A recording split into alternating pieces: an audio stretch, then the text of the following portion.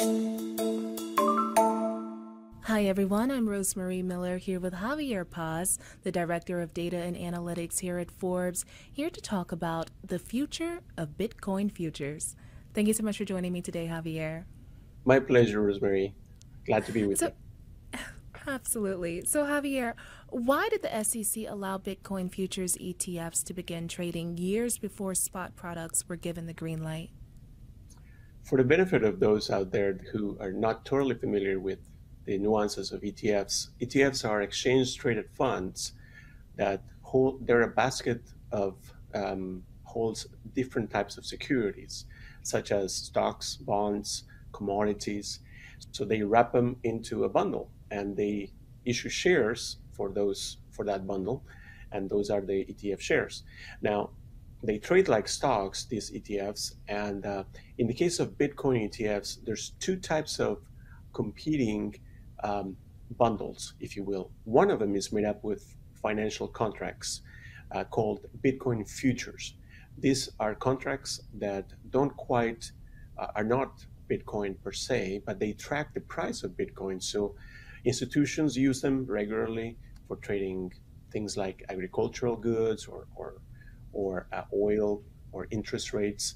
They're financially constructed. And then there is the actual Bitcoin. So the ETF buys a bunch of Bitcoin and then they wrap it into a bundle and then they issue shares for that. So there's two competing bundles, if you will. And the SEC basically was not comfortable with the actual Bitcoin bundle. So they rejected something like 20 plus applications of ETF issuers when they approached the SEC trying to get those approved for, and this happened for years. Um, and then four companies had the clever ideas so like these are ProShares, Vanek, and I believe it was Valkyrie, who thought, well, maybe if we present to the SEC a Bitcoin futures ETF, they might go along with that. So they made their case, and it was successful. Basically, they showed to the SEC that these are regulated contracts; they're not unregulated, like is your concern. So because they're regulated and trade, they have been trading for years at the CME group, which is the main uh, futures exchange out there. They're reliable and they're safe, and you should approve it. And they decided to approve it. So that happened in October 2021, and so for 2 years, a little more than 2 years, this Bitcoin futures ETF ruled the day. They were very popular, and now came on as of January 10th a new breed of Bitcoin ETFs based on the actual Bitcoin itself. So you briefly touched on it, but what's the main difference, I guess, in simplest terms, between the futures and the spot ETFs? So there's actually one similarity and multiple differences. So the similarity is that both the Bitcoin futures ETF and the spot um, Bitcoin ETF, they trade like shares, and they trade at the three main places. So Nasdaq, at the CBOE, and the New York Stock Exchange, alongside other ETFs. So that thing they have in common. What is different though is their composition. As I mentioned, one is based on the Binance. I mean the Bitcoin futures ETF is using a financial contract, and the spot Bitcoin ETF is actually using Bitcoin. So that's a major difference. The future side pays dividends as of February of last year, whereas the spot Bitcoin it does not yet anyhow. There is also differences in tracking error. This is a statistic that is important for ETFs out there to measure which is better than others. So the ideal is that they track exactly the price movements of whatever they have in the bundle. In this case, the Bitcoin price. So during for 2 years, the Bitcoin futures tracked Bitcoin price fairly well, but the moment they started paying out dividends, less well. Whereas the spot Bitcoin ETFs tend to track it much better. Um, Besides that, there's differences in popularity. We've seen a huge demand for spot Bitcoin ETFs, much greater than that of Bitcoin futures ETFs. Mm-hmm. In terms of costs, there's something called the expense ratio that in the case of futures is about an average of 95, 98 basis points across 12 Bitcoin futures out there. Whereas for spot Bitcoin ETFs, the average price is closer to 30 basis points. So 3 times as cheaper as the futures ones. There's one major difference also, and that is the ability to short Bitcoin. So as you know, Bitcoin doesn't always go up, and up. Very often it goes down, down, down, down a lot. Right. So if you're a spot Bitcoin ETF, you basically have one choice. You can go up and ride that train up, very briskly, but then you may be facing months of decline. But one thing that Bitcoin futures offer, um, Bitcoin futures ETFs offer, is that there's several out there. Well, there's a couple out there that basically track the price of Bitcoin as it goes down. So they can sell Bitcoin and make money in the process. So that's one major difference that will come in handy when Bitcoin prices reach record levels and then it starts to go down. So you may want to own Bitcoin, spot Bitcoin ETFs when the price is going higher. And when it starts to go down, maybe what you want to do is also buy some insurance in the form of an inverse Bitcoin ETF that basically makes money as the price goes down. That way you're kind of hedged and you're not losing the money on the upside. Oh, wow. So those are some Okay. of the major differences. Yeah.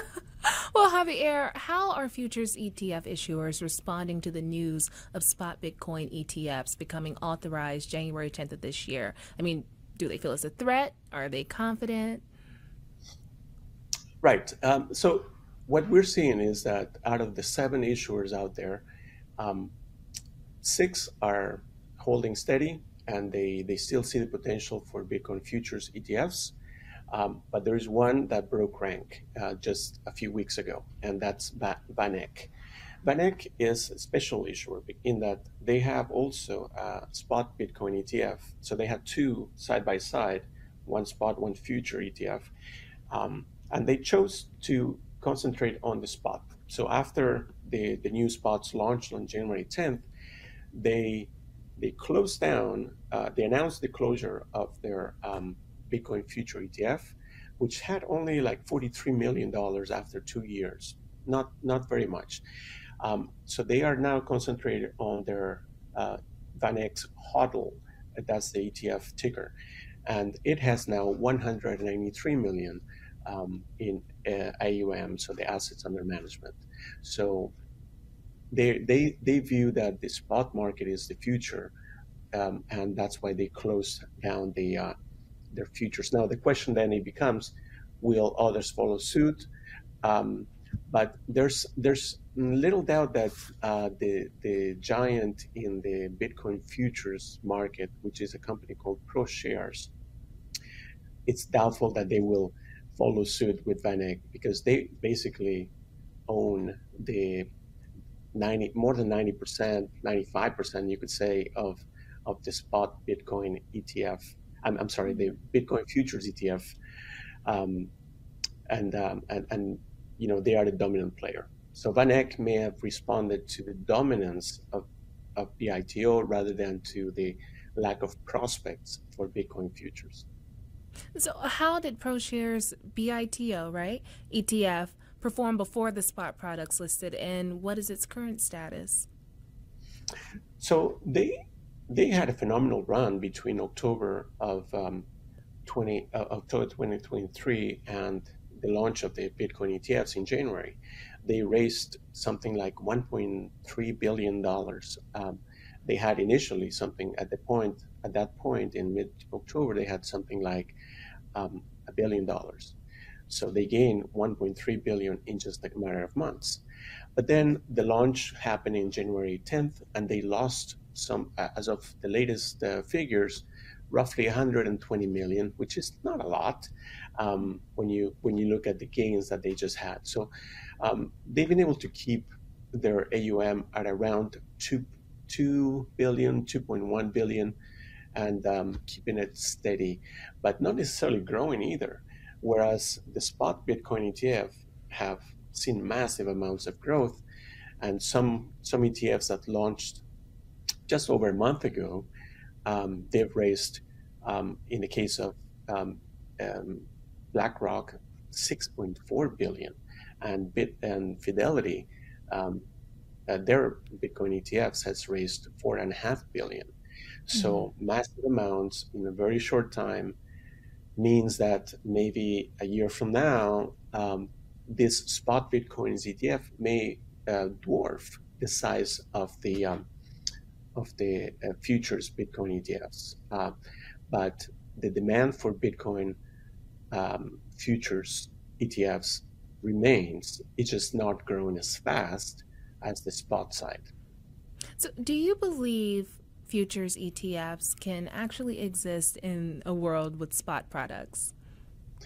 Oh yeah, I definitely think so. They are more liquid in that they trade often. There's something called price discovery. That if you are a fund manager and you want to check what is the current price of Bitcoin, you go to the futures market where you can find out very quickly what is the liquidity like, what's the price like, and that's it's more efficient that way. There's also something like I mentioned earlier, the ability to short Bitcoin futures is very important because let's say, for example, the market grows by the tens of billions for the spot Bitcoin ETF, and it has a phenomenal run in this year, and then the market starts to turn south. And what are these managers to do? So one option that the futures market gives them is that they can own Bitcoin futures ETFs that are inverse. Inverse in that they make money when the price of Bitcoin goes down. So that way they hedge that exposure and they keep those gains for investors. So for that reason alone, I think the future of Bitcoin futures is well grounded and I think it has a lot of potential. Well, is there anything else on your radar regarding Bitcoin futures that you believe should be on ours? Well, I know that there's an interest of ProShares to continue to launch ETFs, some of them based on Bitcoin futures, different varieties. In some cases, they're using leverage and other ETFs to come up with a mix that gives investors a multiple of Bitcoin. So the more risk tolerant type of investors, typically institutions, more aggressive funds, they can gain one and a half, 2 times the movement in Bitcoin, which already is pretty high. So if you want to, it's like placing a bet in the in a casino that you want double the risk of whatever you're betting, and that's what is going on also, and that, by the way, that kind of bets exists in other instruments. It's not just unique to Bitcoin. It's just common among sophisticated investors that can tolerate that kind of risk. Hmm. Well, thank you so much for joining me today, Javier. My pleasure. Thank you, Rosemary.